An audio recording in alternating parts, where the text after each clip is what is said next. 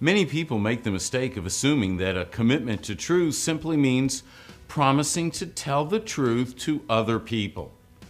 It is far more important to be able to tell yourself the truth. Telling yourself the truth must come first.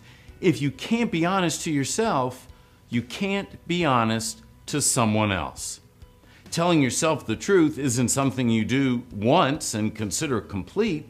It's an ongoing process, something you commit to make part of your life, a way of thinking about yourself and the world that assumes that you don't yet have all or perhaps even any of the answers. Here's an example of what I mean.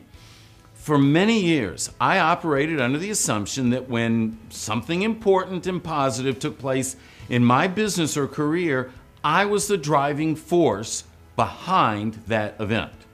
This is a common assumption among early-stage entrepreneurs.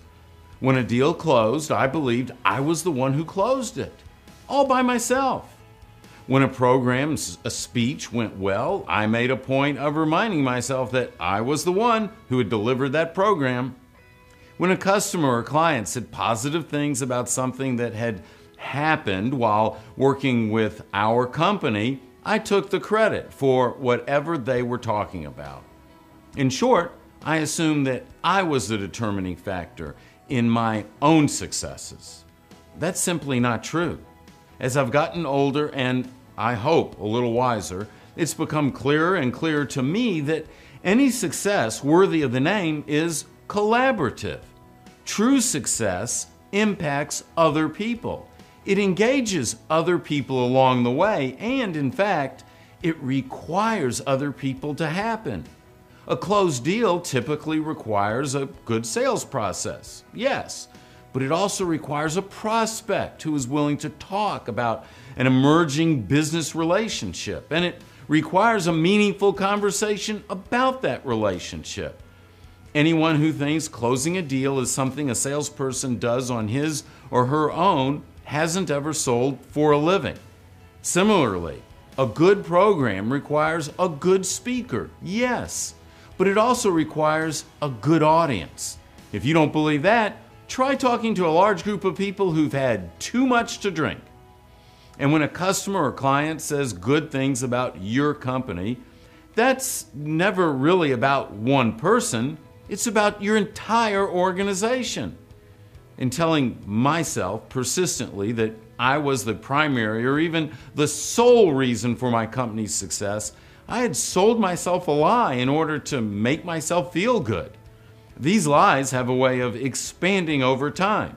So in my case, for instance, I told myself things like, I've worked hard to get where I am and to improve my circumstances. So other people could work hard and improve their circumstances too if they wanted to. That's a lie too. Why? Because it left out the reality that I had plenty of people backing me up. People who worked hard and made sacrifices and gave me opportunities and mentored me along the way. Grandparents, parents, business allies, clients, you name it.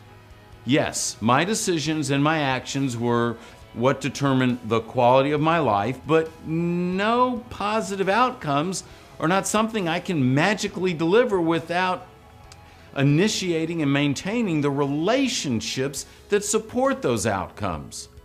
I had choices and options that many other people did not have.